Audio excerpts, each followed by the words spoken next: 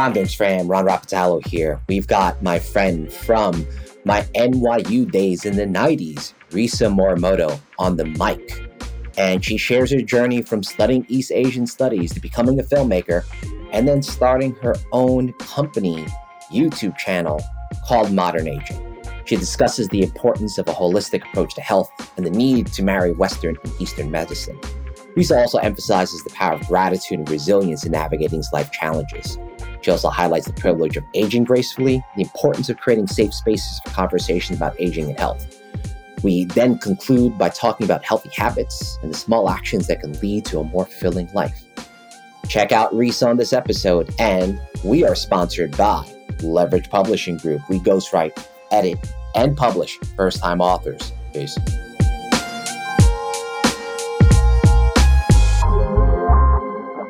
Ronderings universe. I keep going to the Wayback Machine, fam, because I have my dear friend, Asian American co-conspirator and doer of lots of things, especially including being a filmmaker, a podcaster, a documentarian, my friend, Risa Morimoto. Risa, welcome to the mic on Ronderings. How you doing? I'm doing great, and I'm so happy to see you. I don't see you enough, and it's sad that it takes something like this for us to kind of come together, but such is life, and I'm happy to see you and talk with you today because, talk about way back. Yes, way back. We're going on, I think, almost 30 years. No, 20 Oh, years. my God, Lord. You're not going to talk about or share any photos of what Ron with his bad fade looked like in undergrad in the mid-90s. So. Oh, it's all over the internet, Ron. That is true. It was on that Facebook group because it was 25 years for APA studies when we advocated and agitated for that at New York University. Ain't that something? Right.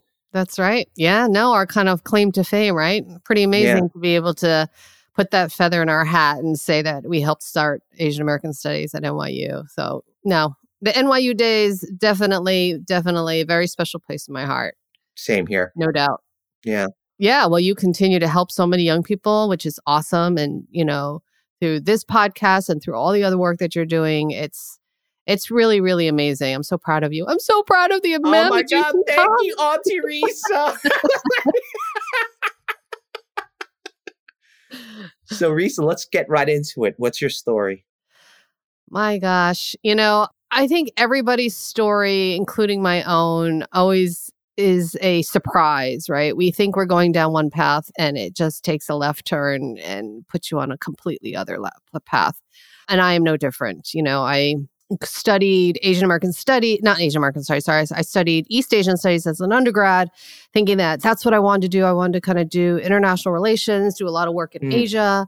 And then I met my husband, and he's the one who turned me on to filmmaking. And you have that one conversation. I was in a very traditional kind of upbringing where I thought I would have to, get a job and make money and, do that sort of thing. But my parents were both very creative people. They're both artists. But doing art as your job just didn't seem like it was a realistic route for me until Same here. My husband said, why don't you become a filmmaker? I'm like, who does that for a living?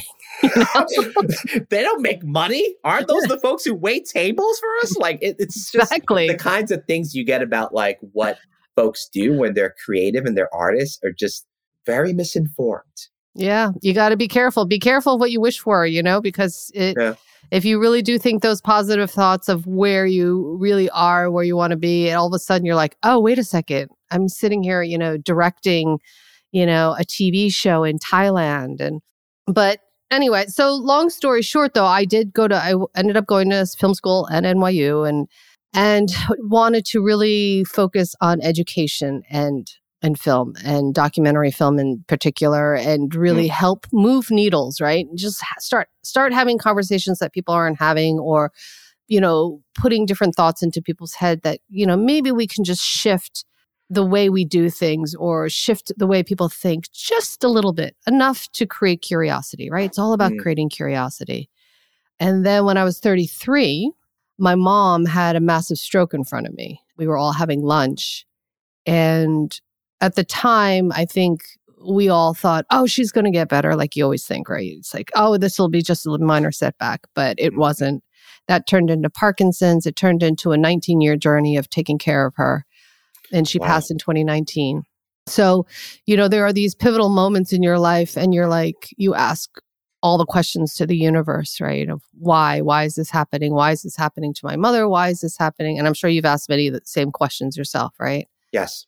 But then as you're on these journeys, you just realize that it transforms you and it just puts you on a path where you're destined to be to begin with. And you couldn't have gotten there any other way. So I got into directing TV. I got into making short documentaries. I made some feature documentaries. And then I turned 40. I was in my 40s. And I'm like, what am I doing? What is the impact that I want to make when this whole journey is over, right? What is it that I want to leave behind and that sort of thing? And I realized the impact and the influence that taking care of my parents had on me. My dad was diagnosed with dementia in 2016. He passed from COVID in 2020. And I felt that I had a lot to share. And this was this crisis that was coming down the pipe that I could see so clearly for so many families that it's just, there is no map.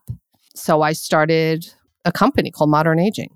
And since media was my form, filmmaking was my form, I started a YouTube channel. I started interviewing people. I started going to places, asking questions, touring places. And so that became my superpower, right? To be able to tell these stories and tell other people's stories. Yeah, I directed many, many episodes of House Hunters International. And through that, I was traveling quite a bit. And Mexico was one of those countries that I was traveling to quite often. And met many new friends, many new realtors, realizing that how do we age in a better way? How do we have difficult conversations? How do we take care of ourselves? We're so built to just like work, retire, then die. You know what I mean? Right. Yep. Put it to the grind.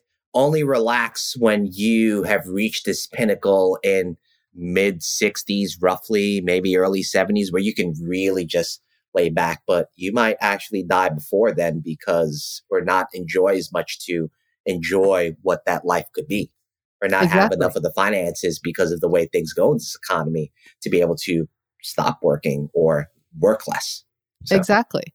And how do we make work joyful, right? How do we create a lifestyle? Because stress, with all the doctors, all healthcare professionals, and I definitely take a very integrative, holistic approach towards health. But I just realized that stress really is at the core of so much illness and so much distress in so many people's lives, and how that inflammation that's created in your body because of the stress manifests itself into physical illness. And here we are, and it just becomes this snowball. So how do we prevent that from happening, right? And it's lifestyle. It's everything. It's not just the food that we eat and how much exercise we're getting, but it's, who we're spending our time with. Where are we living? Do we create a nurturing environment? What's our work environment like? There's all these things that we don't really take seriously enough, and how it's kind of like death by 1,000 cuts, right? All these little things that bring us down. You're reminding me, Risa, of the Netflix documentary, which I'm sure you've watched, about what it's like to live to 100. Oh, yeah. Yeah.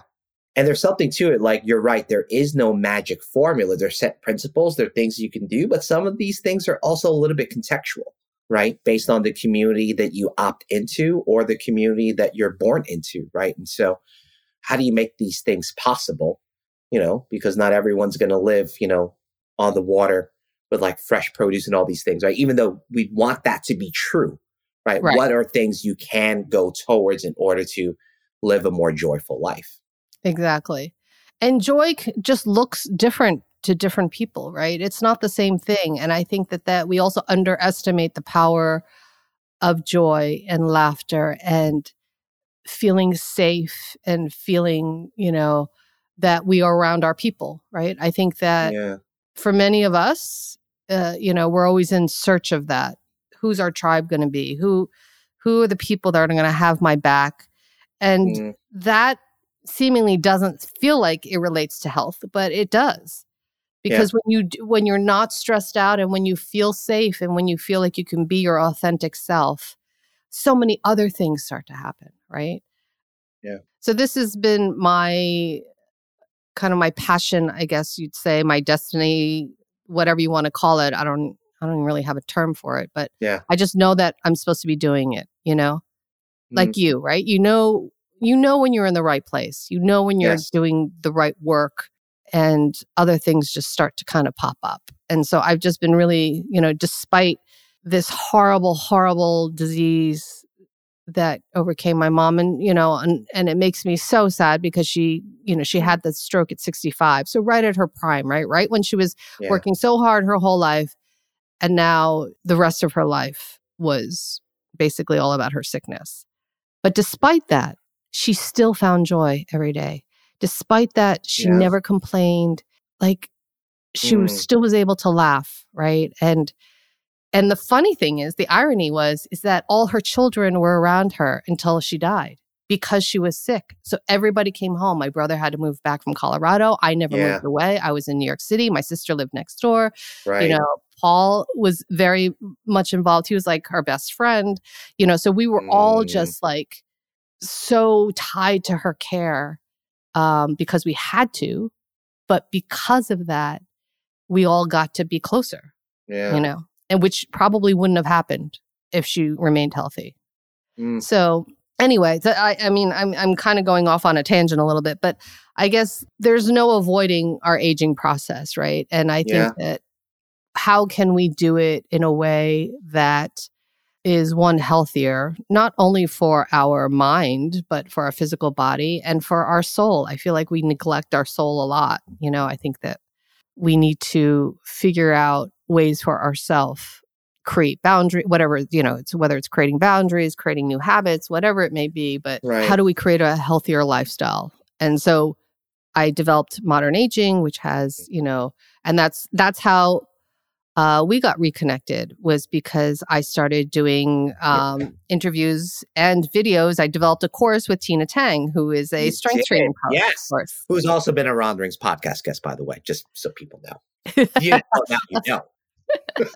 And she has an amazing story too, right? It's like kick ass, right? Who at 42 decides to become a strength training coach and says, you know what? I'm not going to allow people to tell me what I can and cannot do. And, at 50, she's doing, it was like 12 pull-ups. I'm looking at her. I've seen her do it in class because we work out together still on occasion. And it's just like, wow. I mean, we run circles around all the young bucks that we work out with. So I always laugh. I'm like, see, they don't know.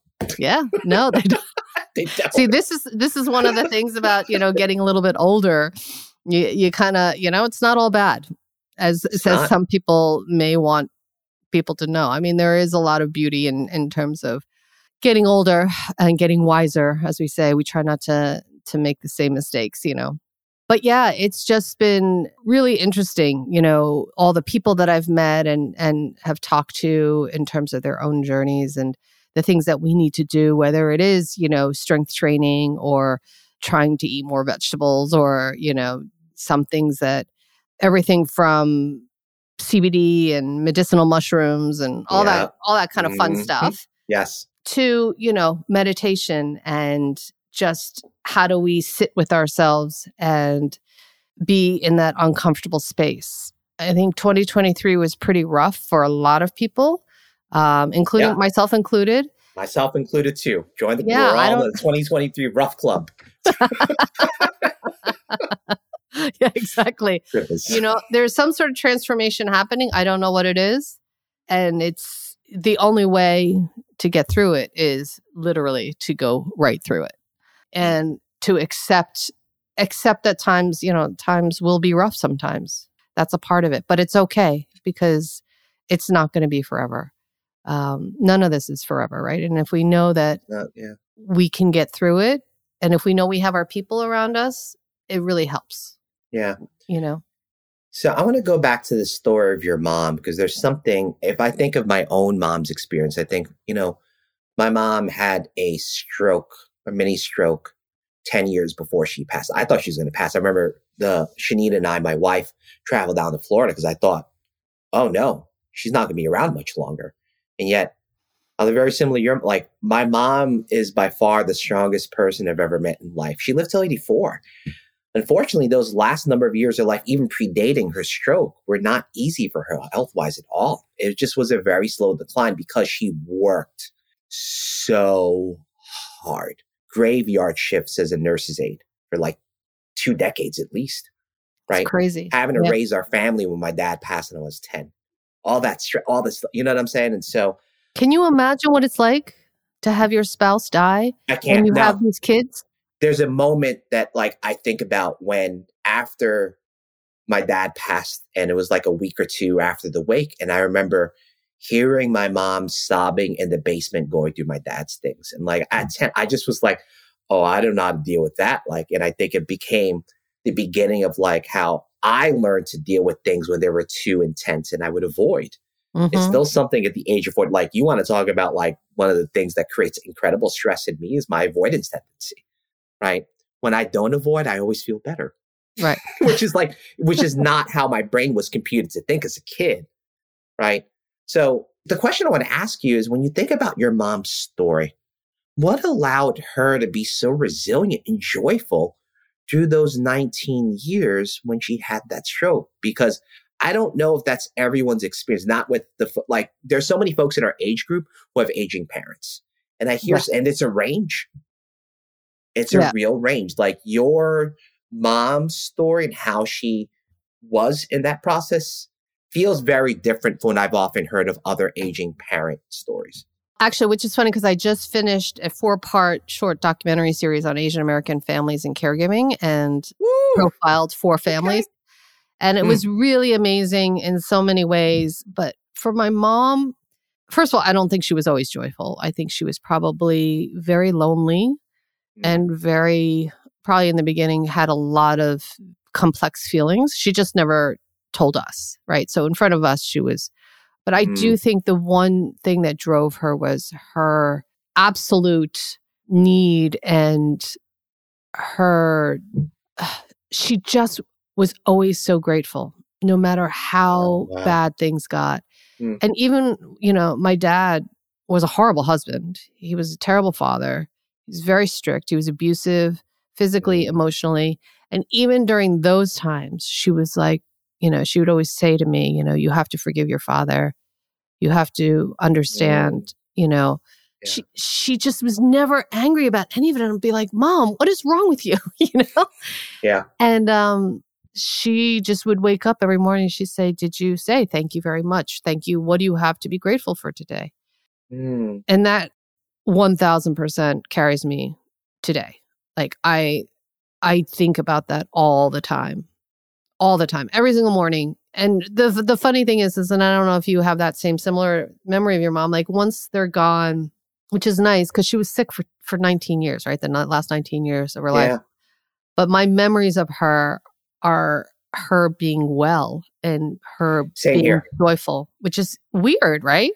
Yes. But I'm really happy about that too. Like, so when she comes to me in my thoughts and stuff, it's always a positive thing. It's never you know, and that I am very grateful for, to be able to carry that. And there are a lot of, you know, very big life lessons that at the end of the day, you know, there's always something to be grateful for, because sometimes it just doesn't seem like there's anything to be grateful for, to be quite frankly, when the shit's going down and things are really horrible and you just don't know the answer, or you don't know how to feel in the moment and you just feel like crap. You can turn to gratitude.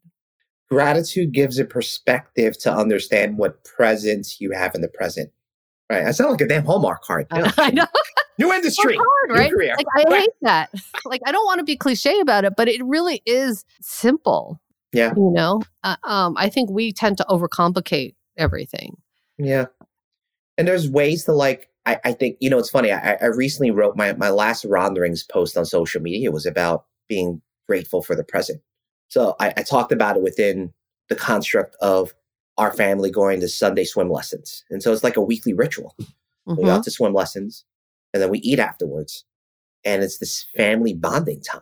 And at least for my wife is not yet, I mean, she knows how to swim and we got to get her back into swim lessons too. But my baby daughter's like time with the swim lessons wouldn't allow her to also take swim lessons with me.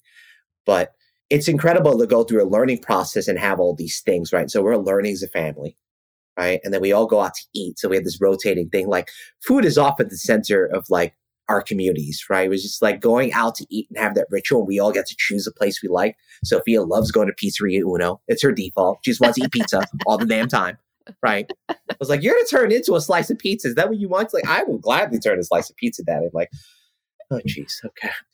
But I was talking about how just grateful I felt for like those little things because, look, as we said, 2023 has been, really rough for many of us. I think there's probably quite a big membership in this rough club of 2023. And being grateful for what is still the good things that are happening in my own life, in my family's life, is what grounds me. Because if I worry about all the other stuff, you want to say create stress and go down a rabbit hole and like have mental health do this, it's really easy. Even for those of us who host podcasts, talk about these things openly, we are not immune to feeling those things and going down the rabbit hole. That's the thing I would tell folks is like, there's the way you can show up on these things. Well, you never feel those things, right, Rob or Risa? Like you're always like, you're in it. I'm like, no, like that is far from the truth. And so demystifying that, like, you don't feel these things, but also what you do when these things are happening, right? There are things you can do to be proactive to be able to mitigate the effects of those things. Because you don't stop the feeling. Right. That doesn't happen. That's not life. You're not going to stop stress.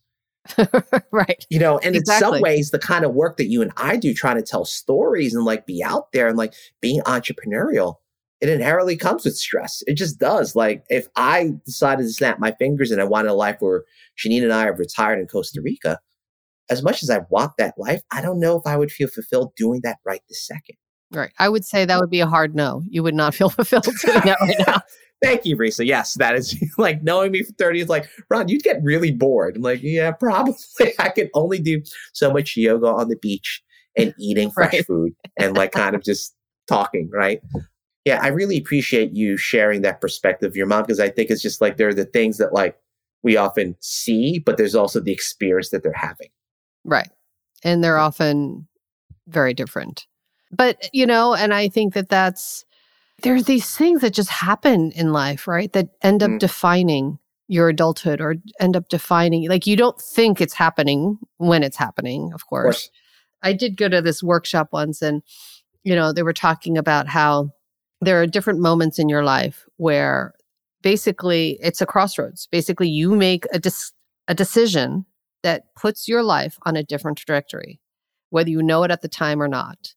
And this guy had given this example about how when he was little, he was always told to listen, don't talk. Children are supposed to be seen, not heard, all this kind of stuff. Just be quiet, just sit there. Even when like his mom and his mom's friend had come over and the mom's friend was like, you go and play with your toys and you be quiet. So then the instructor was like, well, how did that affect you? And he said, I became a therapist, which is funny, right? Because so all he does is listen all day. He himself pieced that together once he became a therapist. But like you realize just even, with my mom getting sick, how that really did change the rest of my adult life and not realizing it. And now I'm dedicating my life to helping people age in a healthier way. So to prevent what happened to my mom so that you're not work, and then you have a heart attack or, you get diabetes or some sort of chronic illness. Because what's the point of living to 100 if you're sick the entire time and in pain and in misery? Right. Like there is no point to that, for me.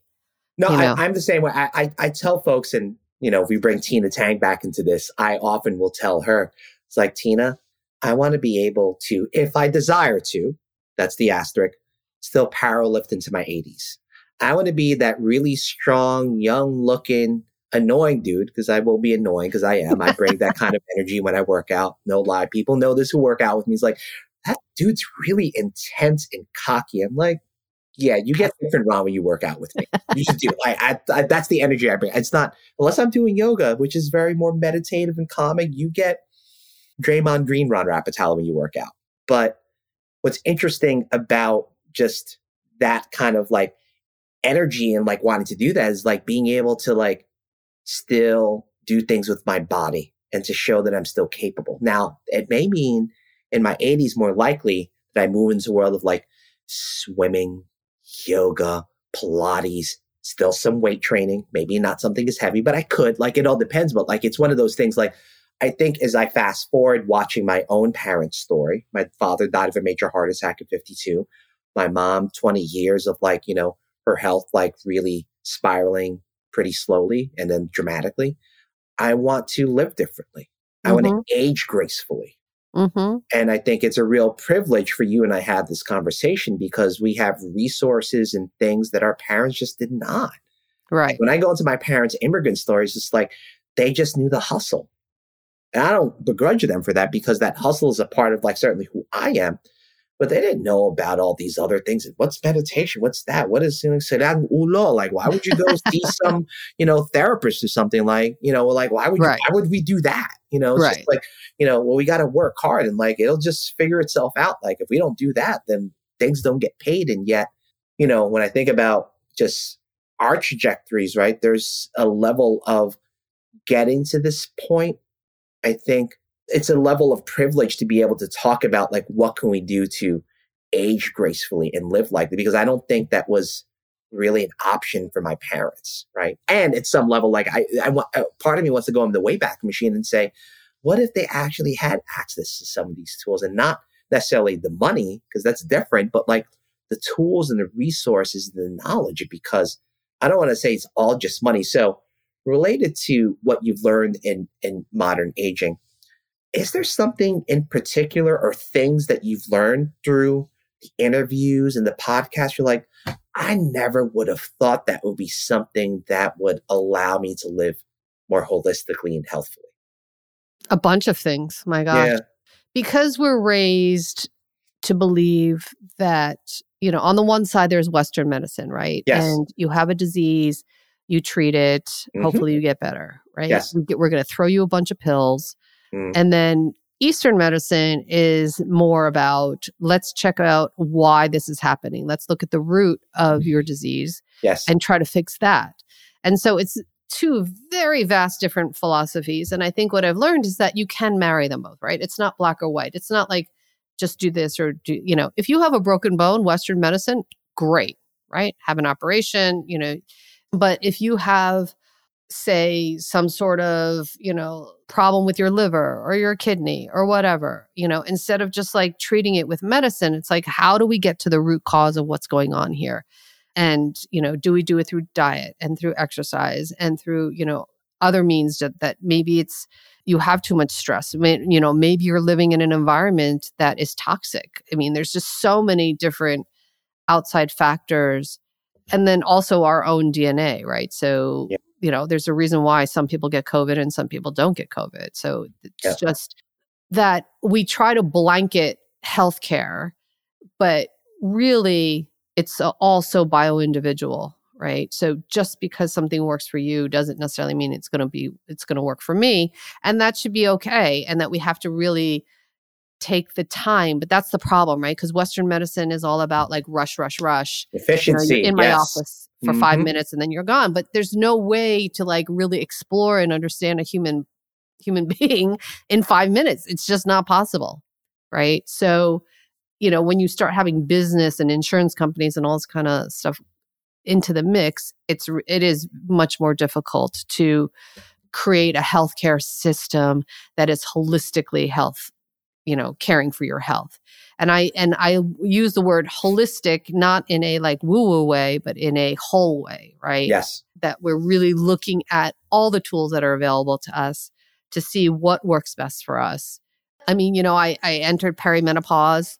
Who the hell even knew? The fact that women, including myself, did not even know that perimenopause lasts for 7 to 10 years is ridiculous. Yeah. Like, how do we not know this, right? How do we not know that there are 34 major symptoms that are happening to our bodies? And like, until you ask those questions, you don't know. And I'm like, how do we not know this as women? This is crazy.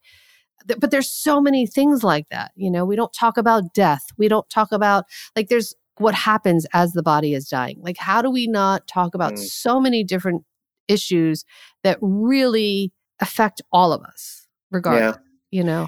And that's why we need folks like you who are telling the stories of these practitioners who are doing that kind of work.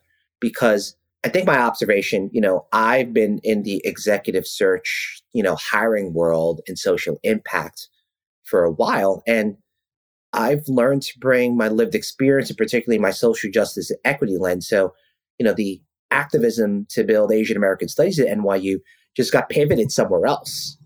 Right. And it got pivoted towards what do we do to create an equitable hiring process? How do you take care of candidates? How do you push client thinking? How do you make sure that, these things are still being done and whose efficiency does matter because time is money. Right. And so what I think what I might be observing here is the very notion that something like perimenopause, how long it lasts, its symptoms, and my own observation being a cisgendered male, about how so much of world society, to be clear, I don't think there's any country I can think of that does this well off the top of my head, wants to create policies that control women's bodies. Oh, yeah. Don't get me started. Right? You know what I'm saying? So therefore, why would you study that? That's more money. And why is that even worthy of research?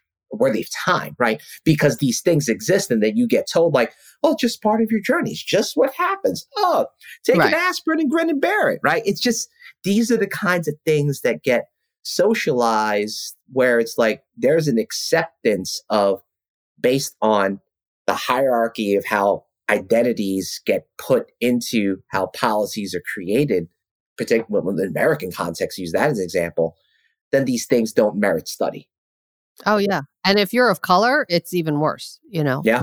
So I do want to believe that things are changing, though. I do feel that Gen Xers are kind of paving the way because we don't want to do what our parents did and not really accepting those social norms anymore. So, and I think because, things like social media and the internet allow us to have that platform to have these conversations, right? To have these difficult conversations or to have these awkward conversations that people didn't want to have, 10, 20 years ago. It's, and how do we normalize it? And how do we be able to create a safe space for people to be able to talk about it in a way that they don't feel like they're going to get, either canceled or, or ostracized or embarrassed or whatever. So that's kind of part of my mission, I guess, is to create those safe spaces for people, especially for women of color,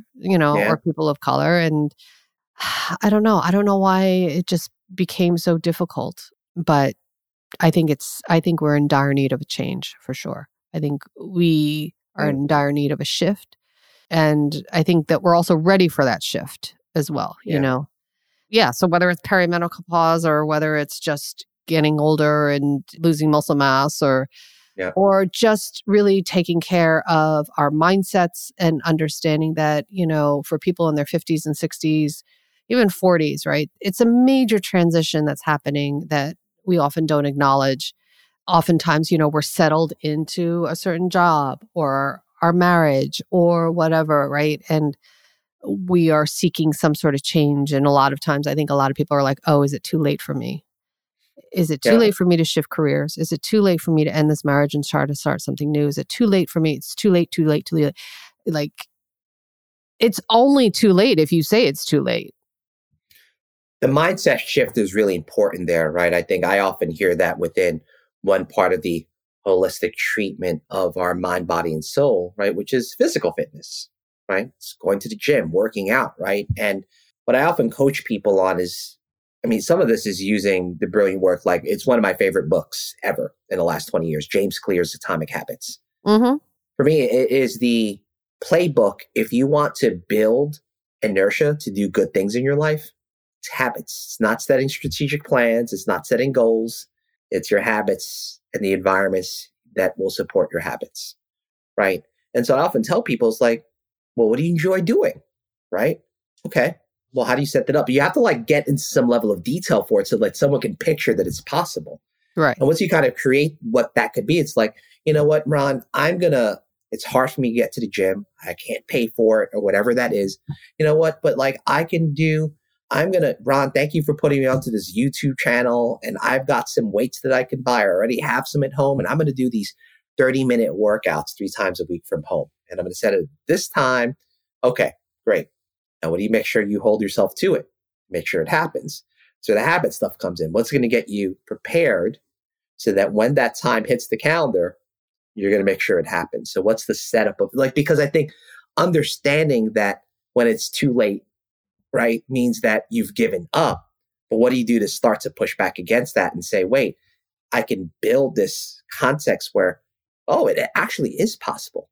But it doesn't all happen overnight in terms of maybe the gains in the body or the mind or the soul that you aspire to kind of manifest. But it's literally one small action at a time, which doesn't sound, there's nothing admittedly glamorous about that, right? From what I've learned in my own holistic health journey, it's like one really boring habit at a time. Right. I often look at when I tell this, it was I look for things that are what's the 0.5% or 0.25% and maybe 1% of something I could start doing. So something I started adding, I follow this big Instagram health influencer.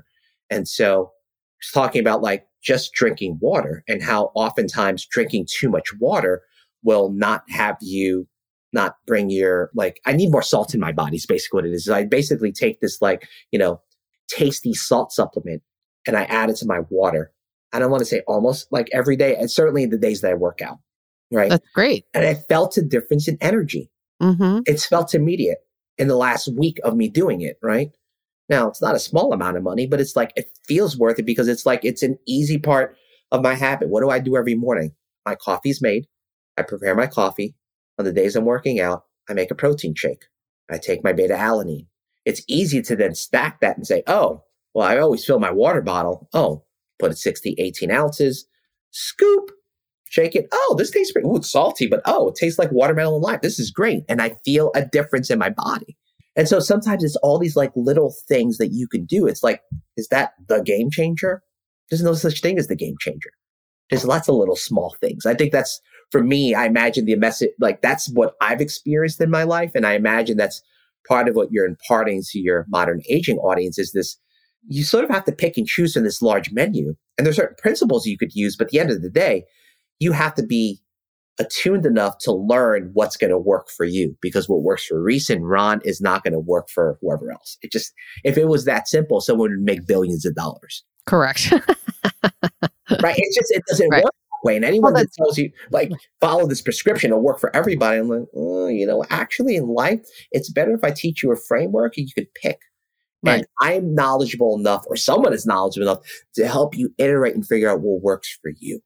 Correct. And that's what I mean by bio-individual, right? Yeah. As soon as we were willing to accept that, and that's, if you see your best friend doing something, I see you working out or whatever, I can't do the same thing you're doing, right? So you've also been doing it for a very long time. I will tell you though, it's funny. I direct episodes of House Hunters, and so I'm on the road a lot. Yes. And we work very long hours, anywhere between 10, 12, 14 hours a day. Oof. And we're in a foreign city, right? So we're in some city. And so I never used to work out when I was on the road because I'm I'm too tired. It's too much. Yeah. It's just too much.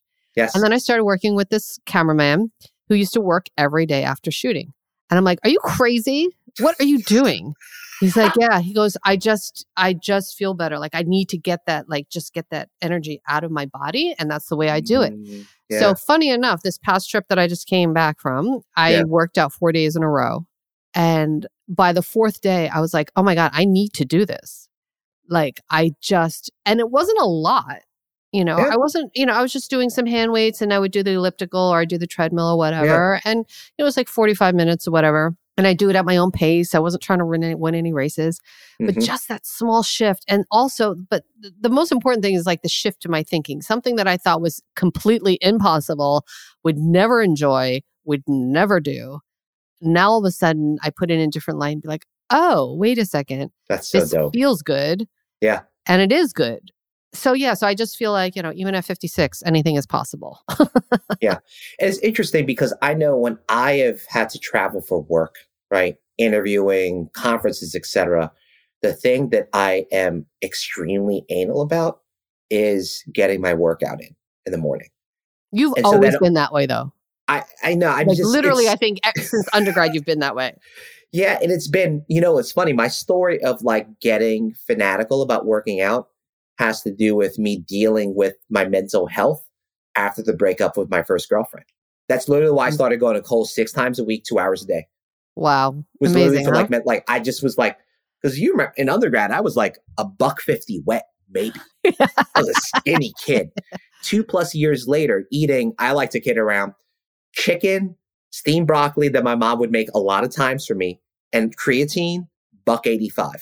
Wow. Like that became the transformation because I was like, oh, when you put in the work, what's funny is like that early 20s, Ron, that was all just for like, let me just kind of pick stuff up. And like, I would read men's, fitness magazine, all those stuff, kind of get stuff. But I wasn't very planful about the approach. What I now realize, 48-year-old Ron, my powerlifting journey and all that stuff is that I rely on the wisdom and expertise of someone who hosts the program, right? Because someone knows that a program and do stuff for you and your health and wellness is money. That is a lot. That's worth the price of admission to get someone's expertise like that. Who knows how to like, oh, you want a microdose? I can help you, like, or whatever the hell it is. Figuring it out for yourself is it possible? Yeah, like it is, but the likelihood that you could also injure or hurt yourself is quite high. Right. Well, there's reasons why you have coaches, right? Yeah. So what I wanted to ask you about, like this pivot, because you mentioned House Hunters, like tell me a little bit about that journey, how you got into House Hunters, what that work has been like. What have you seen? What is it? What is it? Yeah. Aside from someone who's not watched the show yet, right?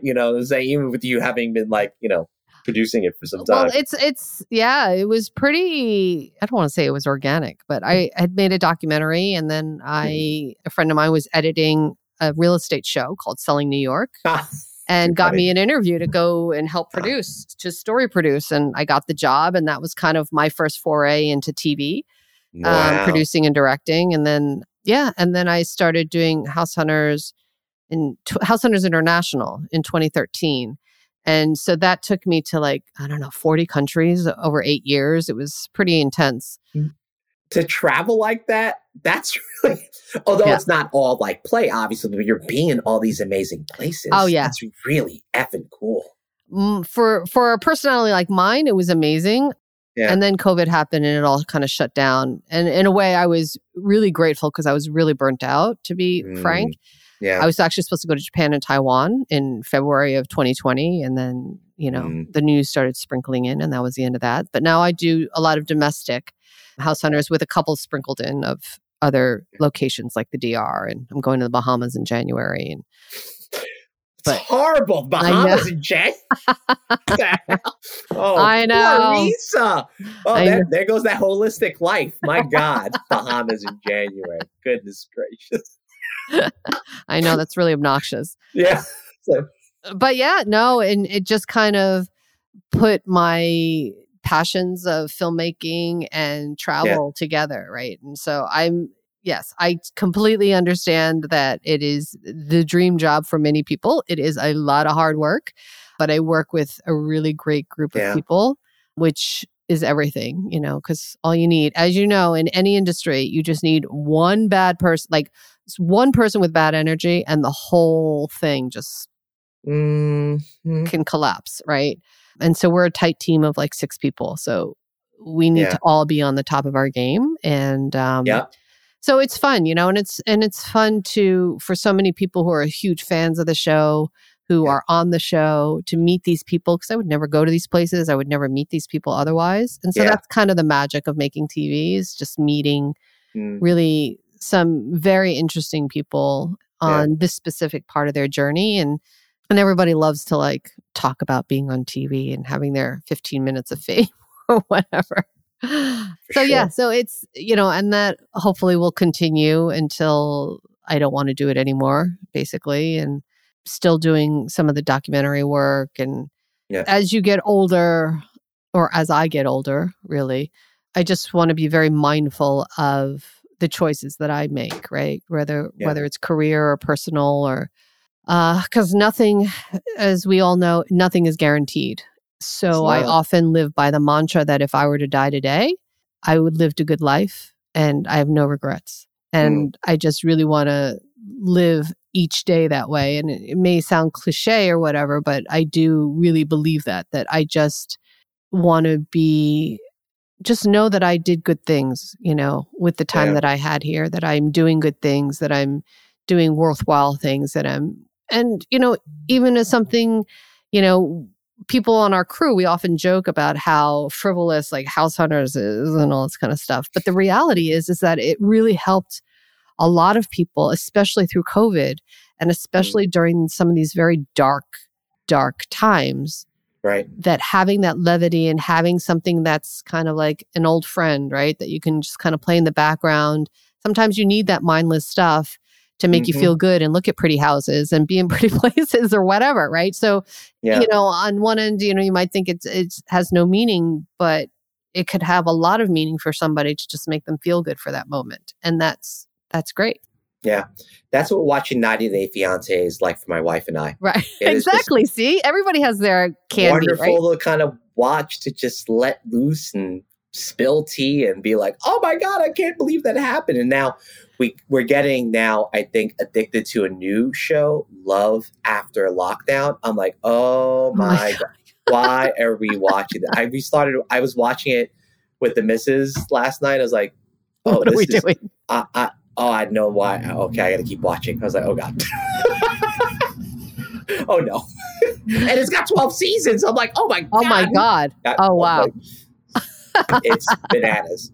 So it's smart. Like what they do is like, and this, like when you story, they just follow a lot of couples. And so they just piece it together. And so it allows basically for like probably all the content that they film, you can create all this stuff with it. And it's not crazy. Just the stuff that airs. I think what's brilliant about like what maybe other shows did this, but I just know this with 90 Day Fiancé. It's the reason why I think, Discovery Plus started as an app because of the popularity of the show. It was like, oh, we have what we're filming. Oh, let's show what's happening before they come here on the show, before the 90 days.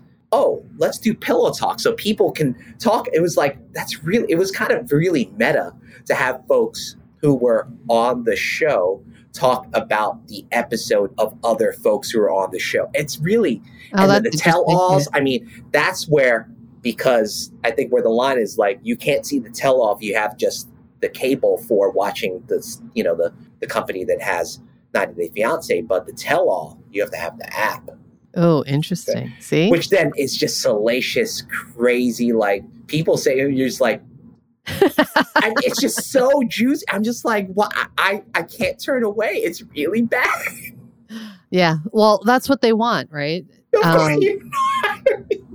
like reeling you in. They're like, we got one. Yeah. Yeah. But I think that's, whether it's bonding with your wife or, just kind of I don't want to say it's detoxing, but it's kind of, just kind of turning off your brain from all the things that go on during the day. And I think we all need a little bit of that, and just a little bit of joy and just kind of meaningless laughter, which turns into meaningful laughter. But but we're really also very lucky to be able to have that as well. Right. So, I do a whole bunch of, I just do so many different hodgepodge projects. I have so many hodgepodge projects, but they all kind of come together and create this mosaic of a life that I've created, and I think that when we look back, the 50s are a really great time because you have so much life ahead of you, potentially, hopefully, but you also have a lot of experience behind you to reflect upon and to be able to really appreciate, or I do anyway. I think it's just to be able to move forward in life in a meaningful way. Like that's what I know that I want, and I don't want to waste time doing things that don't have any meaning for me anymore. It feels like based on this last statement you shared earlier that you are sharing your rendering there I say, right? This no regrets mantra, like live your life fully. Is that the rendering you want to share with the audience, or is there a different take on that or something altogether different? No, I really, by the way, I think the rendering thing is so cute.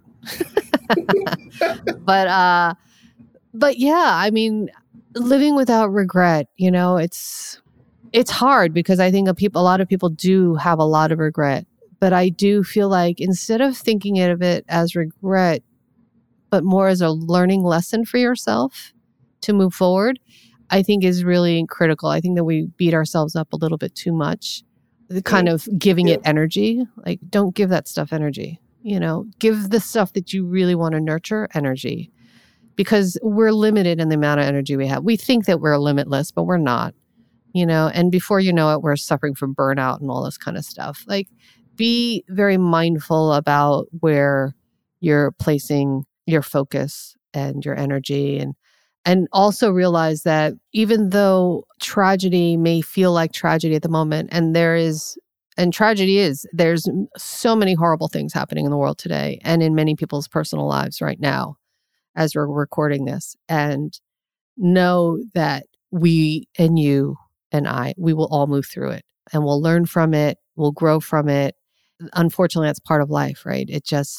We grow through pain and tragedy. When we accept it, I think it becomes a little bit easier, or knowing that there will be light at the end of the tunnel, so to speak, that there will be a time where I won't feel like this and I will feel stronger because of it.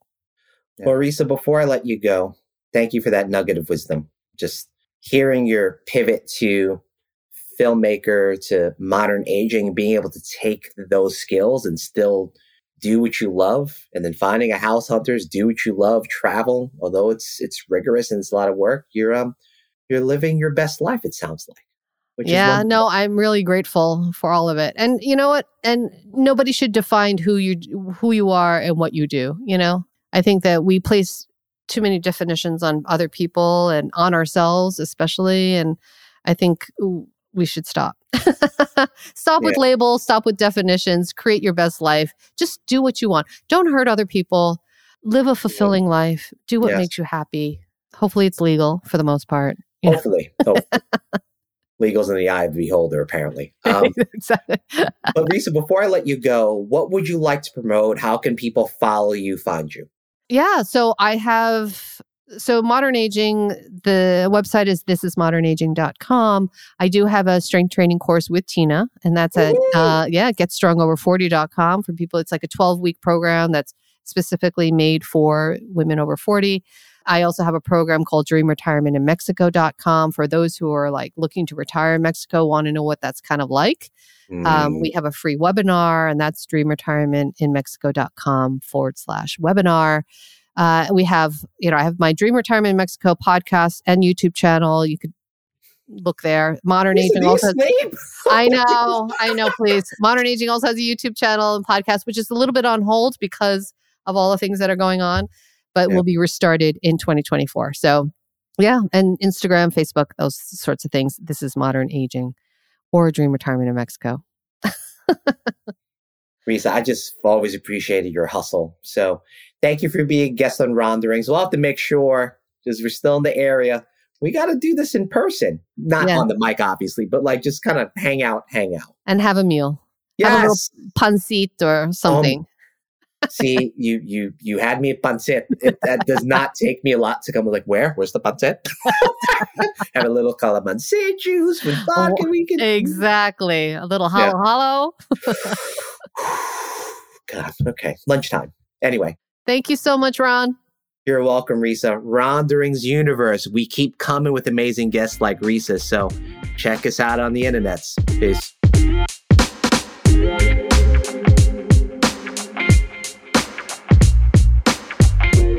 Thank you, Risa, for this episode. I'm sitting in space with your Rondering because it's something I think about a lot being a 48-year-old, and that is living life without regrets, how much life can be limitless, but yet we still have to prioritize, and it comes with all kinds of things, right? It's not just joy, but it's also tragedy. There's sometimes some trauma, and so there's a lesson to be learned from all of those things. So to be able to bring all those things together and take the lessons out of it is something I'm coming away with in this episode, especially as I try to think about all the great things you're doing in modern aging and how I can continue to age gracefully. Hopefully for the next 48 years, fam. So we come in. Check us out on Ronderings. Peace.